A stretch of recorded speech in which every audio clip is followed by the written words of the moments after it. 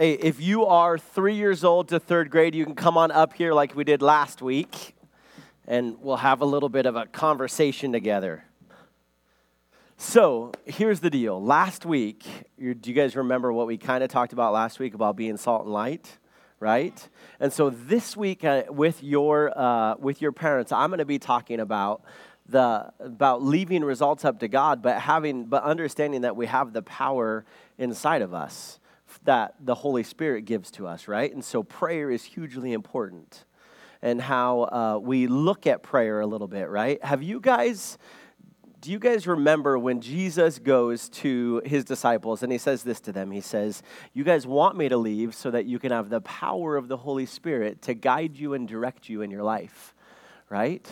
And so we see in Acts that they prayed for the Holy Spirit to come to help them live their life out with God. And so I want to talk to you just a little bit briefly about what prayer does. Did you know that God answers prayer in 3 ways? He answers prayer by saying yes, right? Sometimes we see that. Hey, yes. Some of you have maybe even prayed for a bike and you all of a sudden got a bike, right? Sometimes there's a yes. God also answers no, right? I've been asking for a Ferrari for years. Yeah, yeah, a Ferrari, a really fast car. Yeah, just drive around the parking lot here. Have you seen the loop? I know. And the third way that God answers prayer sometimes is by saying this. He says, "Not yet, wait." And sometimes we have to have that ability to say that. Now, I want to talk to you today about a little bit about the power that is within your guys' prayers. If we have the Holy Spirit in us and we read scripture that says, hey, we have power through the Holy Spirit, I don't know if I'm necessarily talking about the power in which we say, God, I pray for a pony, and bam, it's there, right? No, I don't think I'm talking about that. I'm talking about the power in which, guess what? Every time we pray to God, whether we ask for a prayer or whether it's the right thing to ask for, I think we have the power to know and trust that God has everything under control. That we can have joy in every answer that God gives us, whether it's yes or whether it's no or whether it's wait. Now, I want to give you a little bit of an example of that, okay? Have you guys ever had Coke before in your life? This is Diet Coke. Have you guys ever had Diet Coke? Yeah. If you've good. We don't let our kids have Diet Coke. But did you know that this is Tim Phillips' favorite drink in the world? The guy that sits up here and sings and leads us in worship, he loves Diet Coke. And I was going to give this to him today, but I think that I'm not going to. I'm going to do something different. Yeah, what? I know, that's right. So, but have you guys ever seen what Diet Coke does and what Mentos do in Diet Coke, right? Now, just to let you know, it's better to ask for forgiveness than permission. I'm just joking. That's not true. I didn't talk to the trustees about this, but we're going to do this, but not right now. But I want to show you guys a little bit of a video. So if you look on the screens behind you, I'm going to show you a little bit of a video of what happens when you put Mentos and Diet Coke together. So here you go.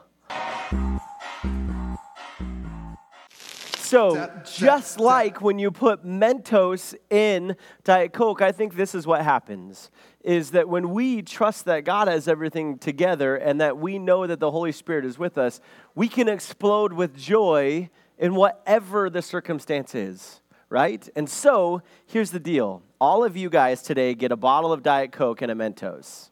No, I'm just joking. What's going to happen is Brad Marlene is after church today going to take this Diet Coke bottle and he's going to go outside to the front entryway in the lawn out there. And so after church, you guys are going to go out there and you're going to explode this bottle of Diet Coke and Mentos out there with each other. So you guys can go out there. All I could think of in that video was how sticky those guys are, right? And so we want to make sure that Brad does it for us, but I do have something for you. Every single one of you is going to take Mentos home with you. And if you can keep from eating them during the church service, you can get your parents to buy you a bottle of Diet Coke, and you can do it at home by yourselves too, okay? You know, I used to be afraid I used to think that it would be really scary to speak to adults. You just try speaking to kids.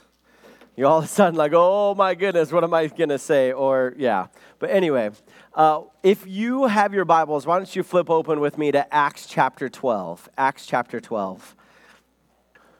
Last week we had a conversation to the church about what it looks like for us to be salt and light as Christ followers. And one of the things that kind of popped up in a conversation afterwards was this, is can you be too salty? Can you be too salty? And so I started thinking about that this week, and I asked a guy, I went up to them and I said, can you be too salty? And his response was, well, based on your sermon last week, it all kind of depends upon what salt you're trying to be. And I started thinking about that a little bit and going back to, hey, how it's a preservative and how it cleanses and then how it seasons. I started thinking about if we want to be salt in all those areas, if you are going to be a preservative, you could probably put too much salt on because then the salt doesn't work anymore. And then I thought about cleansing, the same exact thing. But then I thought about seasoning a little bit. And I started going through the process of, well, could you be too salty then in terms of seasoning?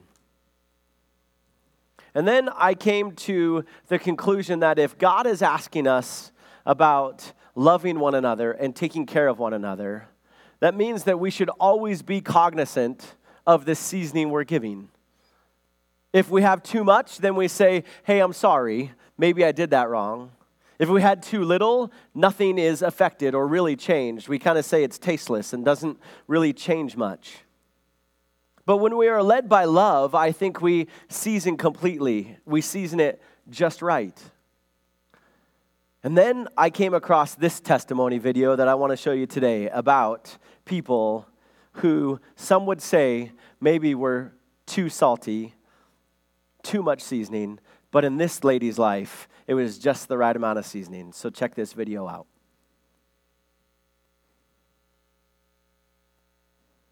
I was about 35. It was about 7 years ago. And I was pretty deep in addiction, drugs and alcohol. And I was in a relationship that was really abusive, severely abusive. And I took a car. I asked to borrow it. And I told him I was going around the corner. And around the corner was 3 states away. And we wound up getting pulled over here in Glasgow, Montana. I think I just wanted out so bad that I was willing to take whatever measures it took to get away from the situation that I was in, that I resorted to taking this person's car. And initially, the car was reported stolen, so we were booked into jail. Obviously, and then that's how he came here. Not on the best circumstances, but now when I look back on it, I feel like it was God saying, this is your chance. This is it. This is what you've been waiting for 35 years. So here it is. And I just feel like it was the best chance that he's ever given me. I remember sitting on a porch after I got out of jail. I was like, how am I going to do this? I have $100 to my name. I know nobody in this town, not a soul. Not one person, nobody. And I got $100 to my name. What am I going to do? And I was just like remembering, looking up, and I'm like, God, just give me one sign, please. Give me one sign that everything's going to be okay no matter what. And right about that time I was looking up, I seen a shooting star. So there it was. You know what I mean? That was enough for me. I wound up in this little town here. And some friends introduced me to some ladies at this church, and I was so broken and fearful to make friendships and relationships with other people because of my past. And the women just picked me up and started loving me when I needed it the most, when I didn't feel like I was worthy of it, when I was just so beaten down emotionally and physically that I didn't feel like life was even worth living. and that has picked me up and loved me and made me feel like I was worth something and pushed me to do better and do better and do better, and I did. I don't even know if there's words to express how much gratitude I have for them. I thank God for putting them in my life. Even if I was standoffish at first, they just kept coming back and just kept loving me. And I didn't get it for a long time, you know what I mean? I was just like, why are they doing this? And they just kept loving me, and pretty soon I could just feel my shell, you know, slowly, even though I was so scared to let it all down, and they just kept loving me, making me a part. And Mike and Lorraine, like a huge part of my life, you know, a huge part of Marge, Mary Christensen, all of them just loved me, and they never made me feel judged, you know, because, I mean, like I said, when I first came here, I was in the midst of a really bad addiction, so I didn't look the best, but they never made me feel judged like I was judged. I used to always think, you know, well, people would give their testimonies and they say how God saved their lives, and I was like, yeah, right. You know what I mean? Yeah, right. That's so full of it. But then now I sit here, and here I am. God did save my life, and here I am able to tell my story about how he saved my life and gave me a second chance. So I'm one of those people that I used to say that there's no way that could have happened. I couldn't ask for a better life. Oftentimes I sit back and I just stare out my living room window thinking about where I was 7 years ago and how desperate and how broken I was, and how I thought life would never be anything but what it's always been, this horrible, you know, just stretch of tragedy after tragedy. And here it is, like the best it's ever been. Like I don't feel broken anymore like I did, you know what I mean? I feel whole for the first time in my life.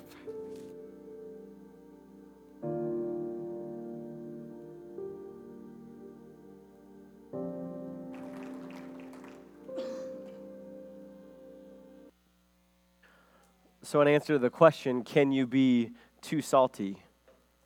My response would be, then it's not salt. It is out of judgment, it is out of anger, it is out of a sense of duty to make somebody change what you think they should change. It's not out of love. Because I think when we have the baseline of love, then it is the right amount of seasoning. And it's the right amount of beckoning, and it's the right amount of saying, hey, Jesus is the answer. And so keep that in mind as you go walking about in terms of what we've been saying this whole entire time through our Book of Acts series of just going, we are to be witnesses. Just like in Acts 1:8, every single week we read it together, and it says this: but you will receive power when the Holy Spirit comes upon you, and you will be my witnesses, telling people about me everywhere, in Jerusalem, throughout Judea and Samaria, and to the ends of the earth. That's the whole point of the church. The whole point of the church is not to just be a holy huddle and not to just say, hey, look at us, we're amazing, but to be witnesses about God absolutely everywhere we go.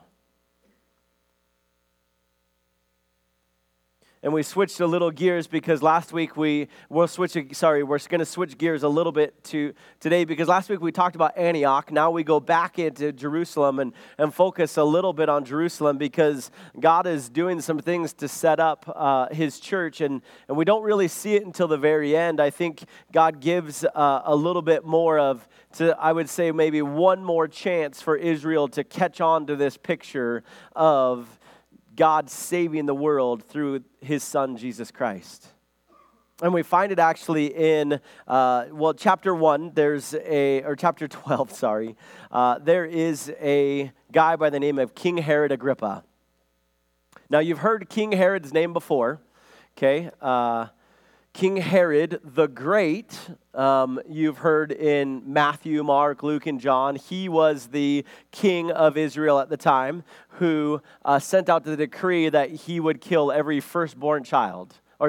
Every child that is under the age of 1. right? Just because, hey, we don't want the Messiah growing up. So now we get all the way to Acts here, and we get to a guy by the name King Herod Agrippa, which happens to be the great-great-grandson of King Herod the Great. There's a lot of greats in that one, okay? But something that you need to, before we get into all of this, is a couple of things. In 41 AD, so this is where we're at right now, in 41 AD, okay? King Herod was given, 3 years. This story right here is in 44 AD. But in 41 AD, King Herod was given Galilee, Perea, and Samaria, and also Jerusalem and all those things. And so never since, so this is something we need to kind of wrap our minds around. Never since the days of David and Solomon had the kingdom been that large. It had actually been united for the first time in over 1,000 years under King Herod. And so not only do you have, prior to that, prior to those years of King Herod, you have a guy by the name of Jesus who died on the cross, and a whole entire movement has happened because of him, because of Jesus Christ dying on the cross, raising again, and these people are moving and saying, look, the Messiah is here. And the rest of Israel is saying, look, the Messiah might be here, because it actually might be Herod, because he has united all of this stuff together like nobody else has done for us. And in fact, actually, they say that if King Herod Agrippa could play his cards right, he would probably become emperor, because he was great friends with Claudius and Caligula. And so you have this culture that is back in Jerusalem. So we've seen the Christian world is just taking things by storm in every other place, in Samaria, in like all the other towns, in Joppa, like we talked about, in Antioch, and back in Tarsus with Paul. And so we see that the Christian faith is just booming in all these other areas. And for some reason, Jerusalem is still stuck with this idea that we're waiting for a Messiah still. That even above all the wonders and signs that are going on and what's happening, they're still trying to look for something else other than what's right in front of them. And so when we read this story today, I want to maybe put ourselves in a position that maybe we're not so far from that.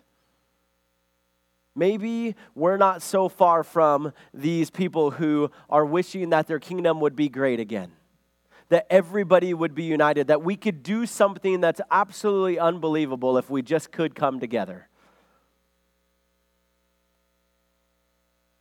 Maybe there's a different kingdom out there, which is the kingdom of God. And so as we look at these things this morning, I want you to put yourself in this position to go, and out of everything I've seen, everything I've heard, the kingdom of God is the one I want to attach myself to.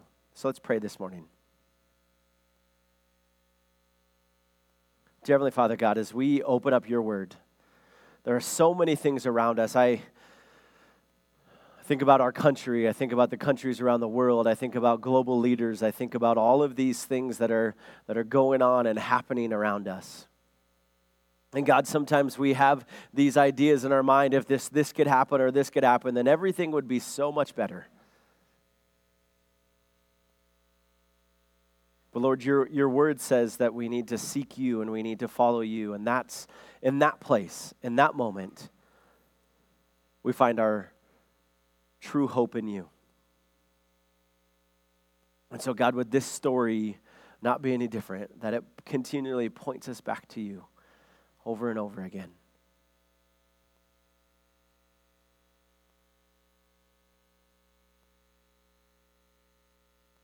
Lord, help us to glorify you in everything we do. In your name we pray. Amen. Yeah, way to be. So we start out this story right away with King Herod, and here's the whole entire point, is he is trying to get people to be on his side. And so verses 1 through 5 say this. It says, "And about that time King Herod Agrippa began to persecute some believers in the church. He had the apostle James, John's brother, killed with a sword. When Herod saw how much this pleased the Jewish people, he also arrested Peter.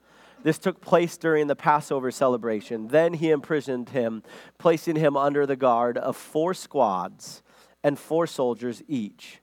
Herod intended to bring Peter out for public trial after the Passover, but while Peter was in prison, the church prayed very earnestly for him. This is one of the first times that we see martyrdom happen in the disciples. James, the brother of John, which, by the way, we've heard James before over and over again. This is not the person who wrote the book of James. In fact, actually, the person who wrote the book of James was Jesus' brother, who actually kind of denied Jesus while he was living and then kind of started going, no, Jesus is the way to follow. And so he's got an amazing book, but that's not the James we're talking about. Today we're talking about James, the brother of John, the sons of Zebedee, or the sons of thunder.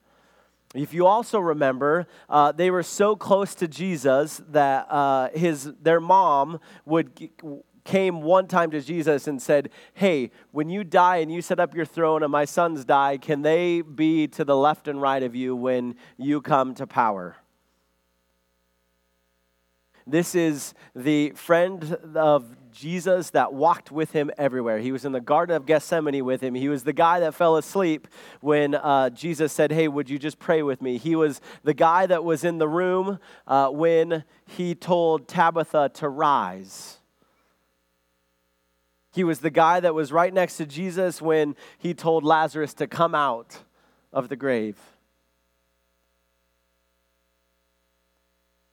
He was one of Jesus' top 3. If you remember back in the day when you could pick your top 5 people on your cell phone and you could call them completely minutes free, this would be one of those people for Jesus. James was with him always. And James would also have been one of the highest people, if you will, if there was levels of disciples.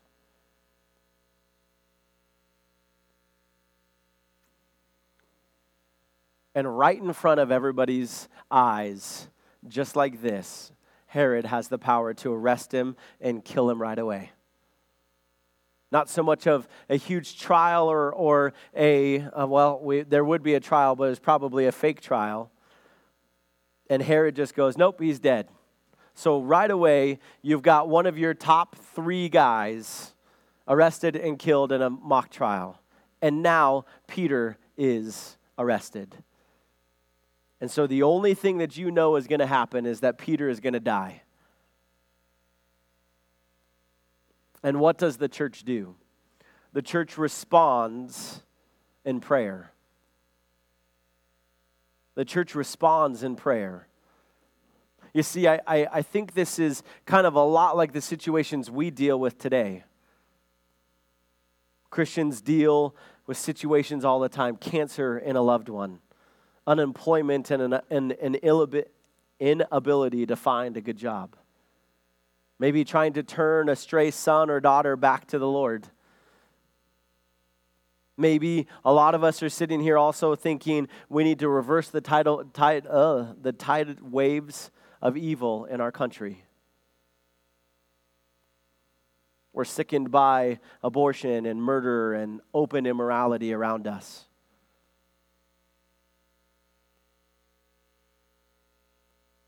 And what does it cause us to do as a church family? See, I wish that I could say that God does the impossible when we pray hard enough. But I think today as we dive into this that it's more complicated than that.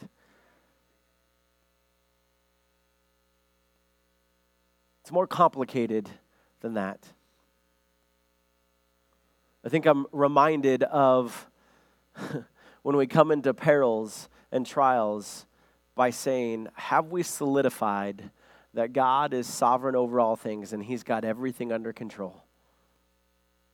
Do we believe that God can take care of us when trials and tribulations come, even if the answer is no?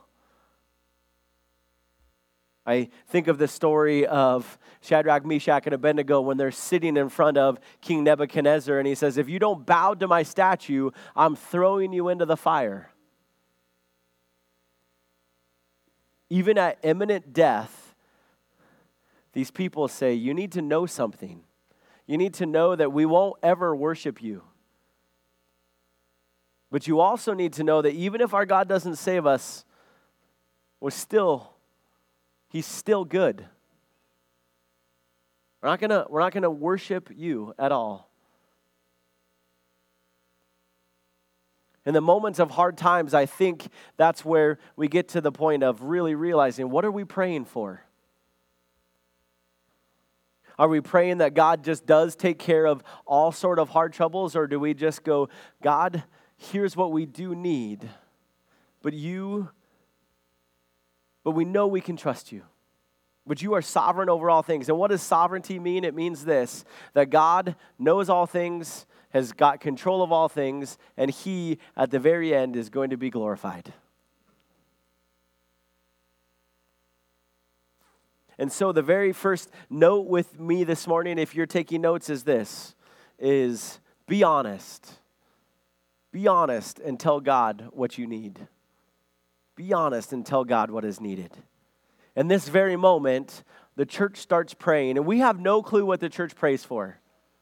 We don't know if the church is praying that God would all of a sudden save Peter. We don't know if the church is praying that while Peter's about to die, that he would face it with dignity and that he'd be able to preach the word of God. We don't know if they were praying that God would just snatch him out of the jail cell and take him straight up to prison, or straight up to heaven.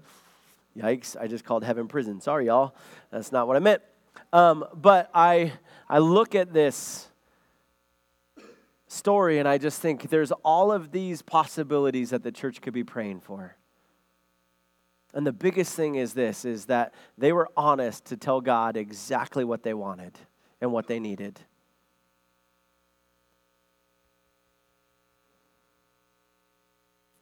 Somebody wrote me a note when I did the kind of the healing story. They wrote me a note. They said, God might not have answered my prayers, but it was the best way to glorify Him through not healing me.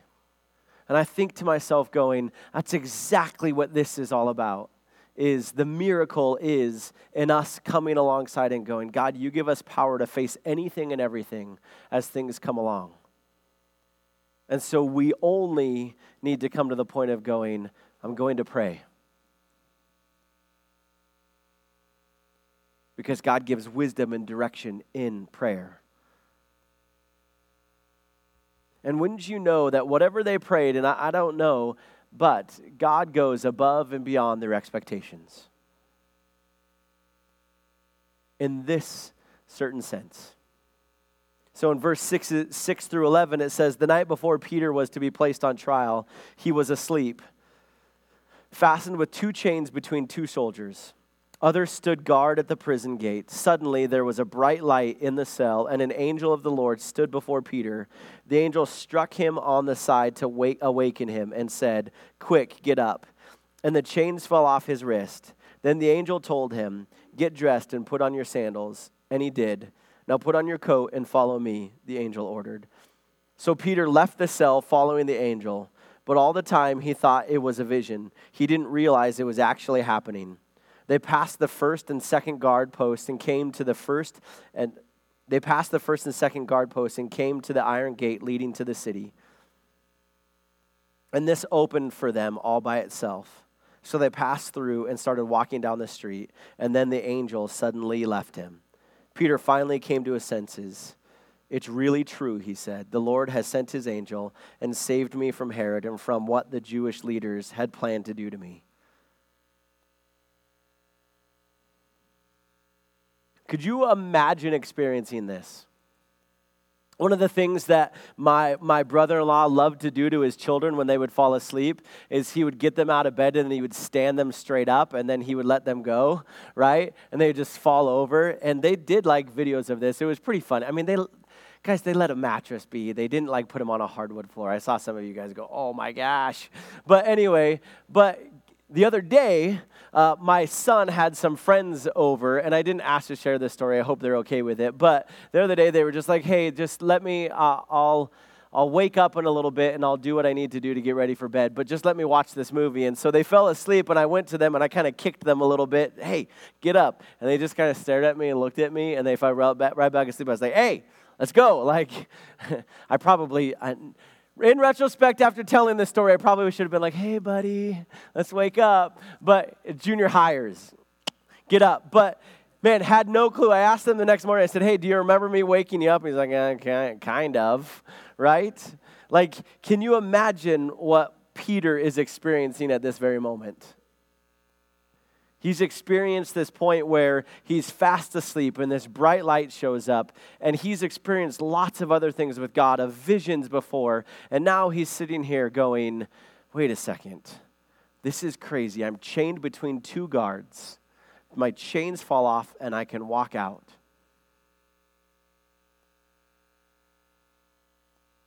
Sometimes God goes far above and beyond what we expect. And so when we pray, I think we come to this point of trusting in God's sovereignty and God's goodness. And once again, what I meant by God's sovereignty, you can put that note up for me if you will. Perfect. And what once again I mean by God's sovereignty is this, is that he is the creator and sustainer of all of this. He is absolutely perfect in his nature.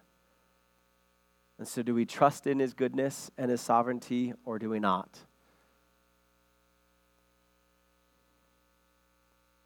The story or the song that we sung at the very beginning was, even when the answer is no, all the promises of God, I'll find their yes. And I know I've shared this story with you before, but I'm going to share it again because it was probably one of the most groundbreaking things for my faith. When we were in seminary, one of my professors asked us the question. He said, hey, if you were to leave today, right now, and you were to pray for safety on your way home, are you more or less likely to get into an accident?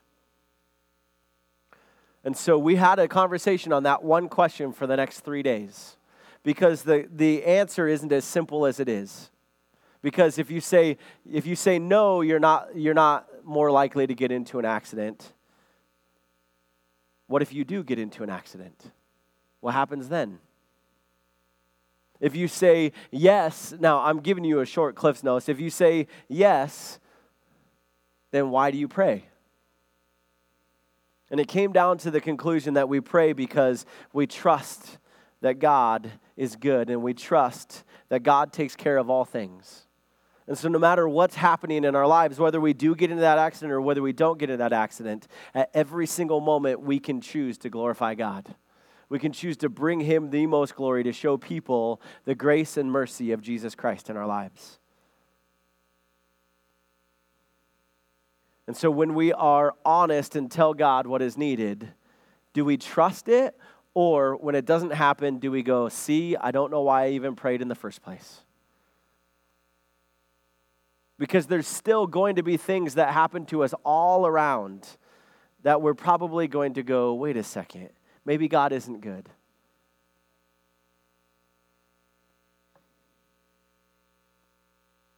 But we can trust in it. Over and over again, God proves himself in Scripture and through the church and through people walking their faith with God. I mean, we saw the testimony today, and we're going to continue to see more testimonies as things come out. But over and over again, we see God's goodness. Are we willing to pay attention to it? Are we willing to trust in it?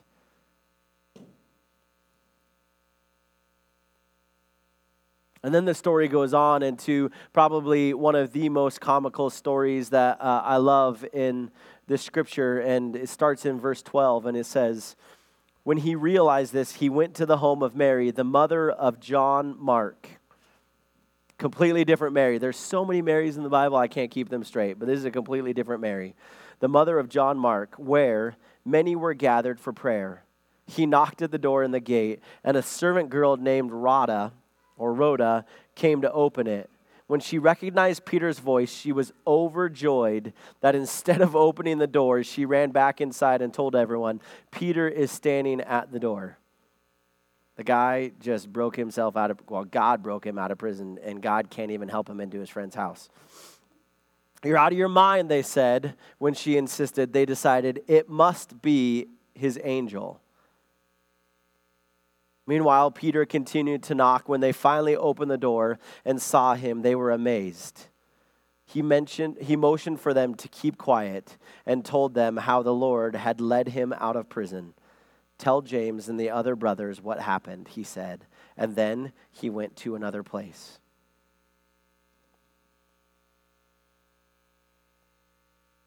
Here's a part of the story that kind of baffled me for a little bit because, first of all, when we pray, what are our expectations? Did the church assume that they probably will not see Jesus, or they will not see Peter again?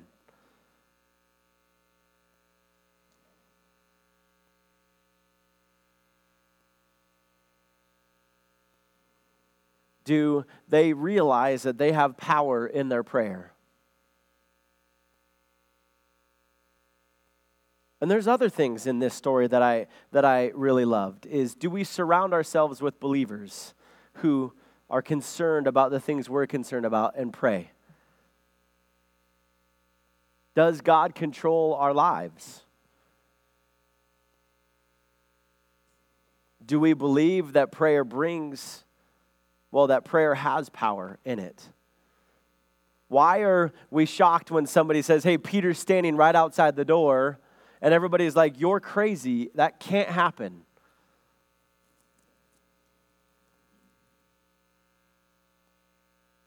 It's kind of like that guy who gets the winning lottery ticket, and he's sitting there going, no way, no way, no way. Yeah, it's possible. It happens.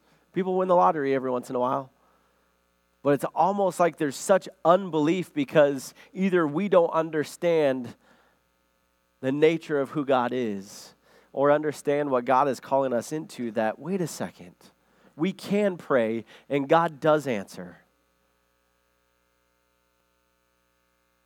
Which makes me kind of think that all they wanted to pray for is that God would make it easy for Peter to die. And they're so shocked. They're so shocked that Peter is standing right there. And even to the fact that they just say, it must be somebody else. It must be Peter's angel. And I'm not going to get into huge reference of that, except for I probably tend to believe that is, some people say that, some theologians look at that Peter probably would have had somebody standing outside making sure that he was okay in jail. And so it would be his messenger, if you will. And so that's kind of, that reference isn't used a whole lot in, that word isn't used a whole lot in the rest of the New Testament. And so it tends to believe, hey, it must be their messenger saying, hey, Peter's okay. Peter's going to be fine. But instead, Peter's out there. And can you imagine the panic that Peter has? He has just broken out of prison, and it's not like a nice little knock, right? It's not like this, hello, right? I'm sure he's pounding on the door going, would you please let me in because there's guards going to come and chase me down so that they're going to then put this charge on me that says I broke out of jail. And then he tells them, shh, quiet. Don't be so overjoyed. Let's keep moving on. Let me tell you what's going on.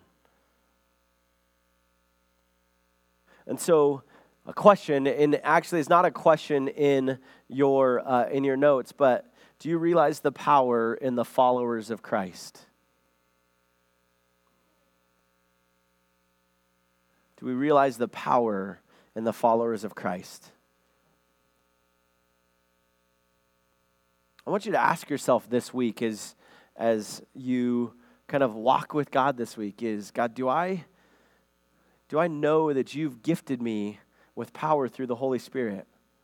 It's not the Shazam type power, right? Where all of a sudden we become a different superhero, right? It's not the Oprah power of you get a car and everybody else gets a car. It is the power that we have the ability to take everything we're experiencing a little at a time and go, okay, God's walking with us.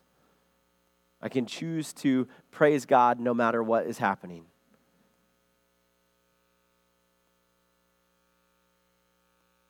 And then the story switches on us a little bit. In verse 18, it says, "And at dawn there was a great commotion among the soldiers about what had happened to Peter. Herod Agrippa ordered a thorough search for him. When he couldn't be found, Herod interrogated the guards and sentenced them to death. Afterwards, Herod left Judea to stay in Caesarea for a while." I'm going to keep reading. "Now Herod was very angry with the people of Tyre and Sidon. So they sent a delegation to make peace with him because their cities were dependent upon Herod's country for food. The delegates won the support of Blastus, Herod's personal assistant, and an appointment with Herod was granted. When the day arrived, Herod put on his royal robes, sat on his throne, and made a speech to them. The people gave him a great ovation, shouting, 'It's the voice of God, not of a man.' Instantly an angel of the Lord struck Herod with a sickness, because he accepted the people's worship instead of giving the glory to God. So he was consumed with worms and died. Meanwhile, the word of God continued to spread, and there were many new believers. When Barnabas and Saul had finished their mission to Jerusalem, they returned, taking John Mark with them." And right away, if you're taking notes with me, here it is. He is God and we are not.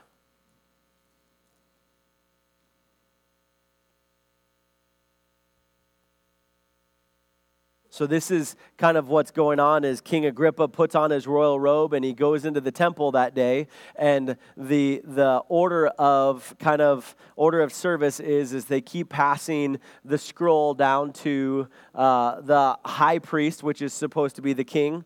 And so Herod Agrippa reads all of these things, and then the people instantly shout to him, "You are our Savior, you are God." And unlike Peter in the previous chapter that we read about him doing some healings, unlike Peter, which Peter says, "No, I'm not God, absolutely not God, you should not be worshiping me," Herod Agrippa says, "Yep, that's okay, you can worship me because look at all that I've done. Not only have I killed James, one of the leaders, and you guys are all happy with me, but I've united all these lands. I give all your countries food. I do this."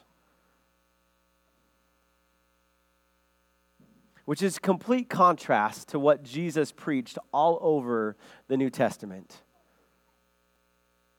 If Agrippa is saying, "Look at me for what I can give to you and what I have," Jesus says this in the New Testament. He says, "Those who are willing to lose their life for my sake will find it." That's where the real life happens, are those who are willing to give Christ their life. They're willing to understand that Christ died on a cross for a completely different reason than just making a kingdom great. Jesus was about showing the world that God is truly who he says he is, that God's ways are so much higher, that God desires a relationship with us, that he would send his son to die on a cross for our sins, and that those sins would be forgiven for us through the death, burial, and resurrection of Jesus Christ. That it's all about Jesus alone, through grace alone, and by faith alone. This is what the rest of the world sees all around them, because even when the Jewish leader dies right in front of them and the Jews are wanting their nation to become great again, the word of God is spreading out everywhere else, and it's bringing more and more believers all the time, because they're seeing a different kingdom than the kingdom they live in. The kingdom of God now expands to the Gentiles and not the Jews, actually. We see it completely transferred over, and we're going to start looking in verse 13 where now we're leaving Jerusalem, and a lot of leaders would say, hey, this was Israel's final ability to be able to say, no, God is our leader. Not Herod, not somebody who's going to make us great again or bring everything together. And instead, they turned their eyes to a man and said, this is God. This is the voice of a God. What's funny is 30 years later, the Jewish temple is destroyed. Completely, all of Israel is completely scattered. And they seem to be without a home. And God's plan actually kind of goes quiet in the Jewish nation, Israel.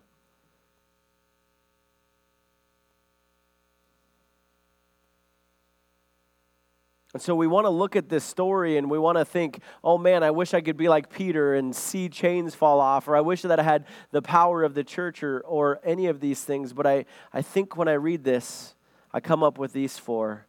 That in everything I do, I want to be honest with God and say, God, this is what I need for my daily life. This is what I need you to step into if you can, Lord.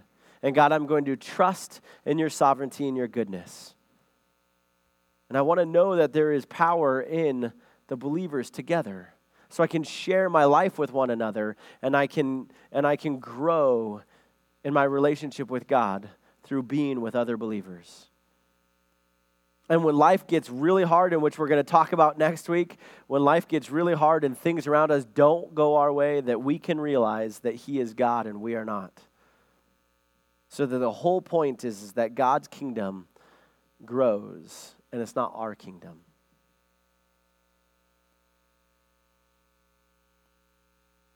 So I'm going to ask the worship band to come forward and we're going to sing our final song, which is, Here's My Heart, Lord.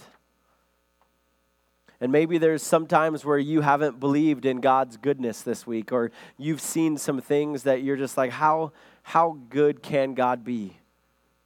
Or you still keep on questioning, well, wait a second, this is what happened to me, and I thought you said God was good. Or I can't believe in a God that allows X, Y, and Z. Or it seems like God's believers are just blind people who don't understand what they believe. In this song, I hope that you can maybe sit down and just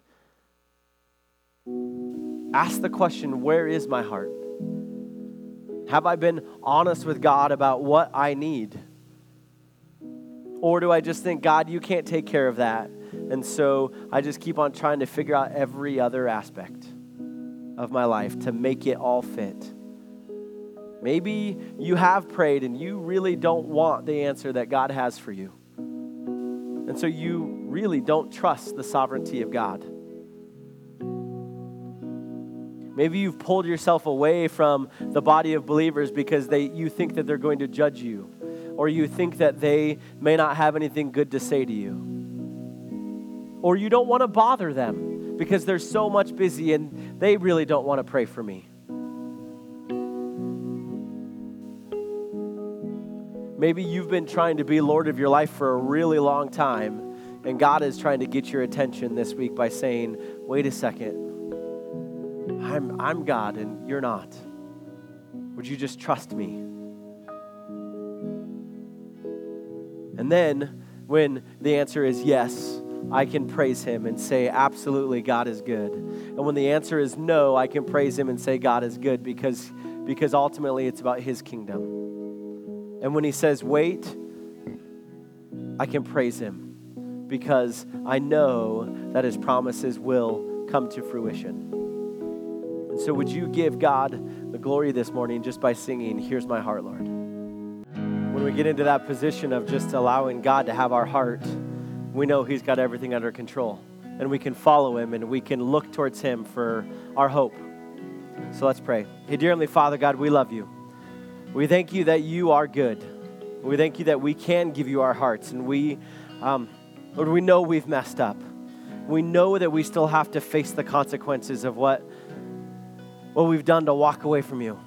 But God, would you help us to know that you are good and that you can walk through us in every circumstance. God, we love you. In your name we pray. Amen. I love you all. Have a good rest of the day.